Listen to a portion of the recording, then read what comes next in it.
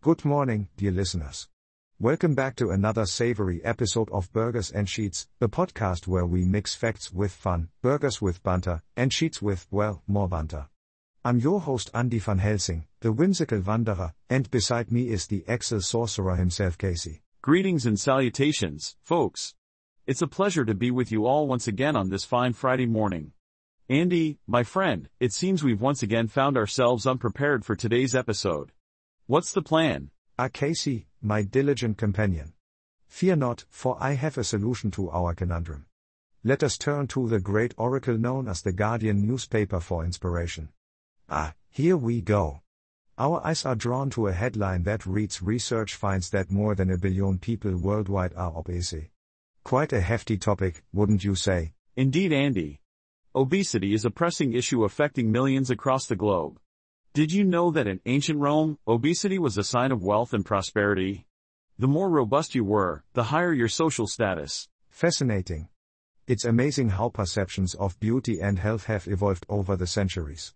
Speaking of evolution, did you know that the world's oldest known burger dates back to 1878?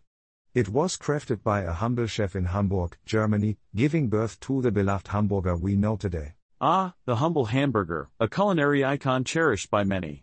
And speaking of numbers, did you know that the average pizza consumed in the United States contains approximately 50 grams of cheese? That's a cheese-tastic tidbit for our pizza aficionados out there. Cheese galore, Casey. Now, let's circle back to the weighty topic of obesity.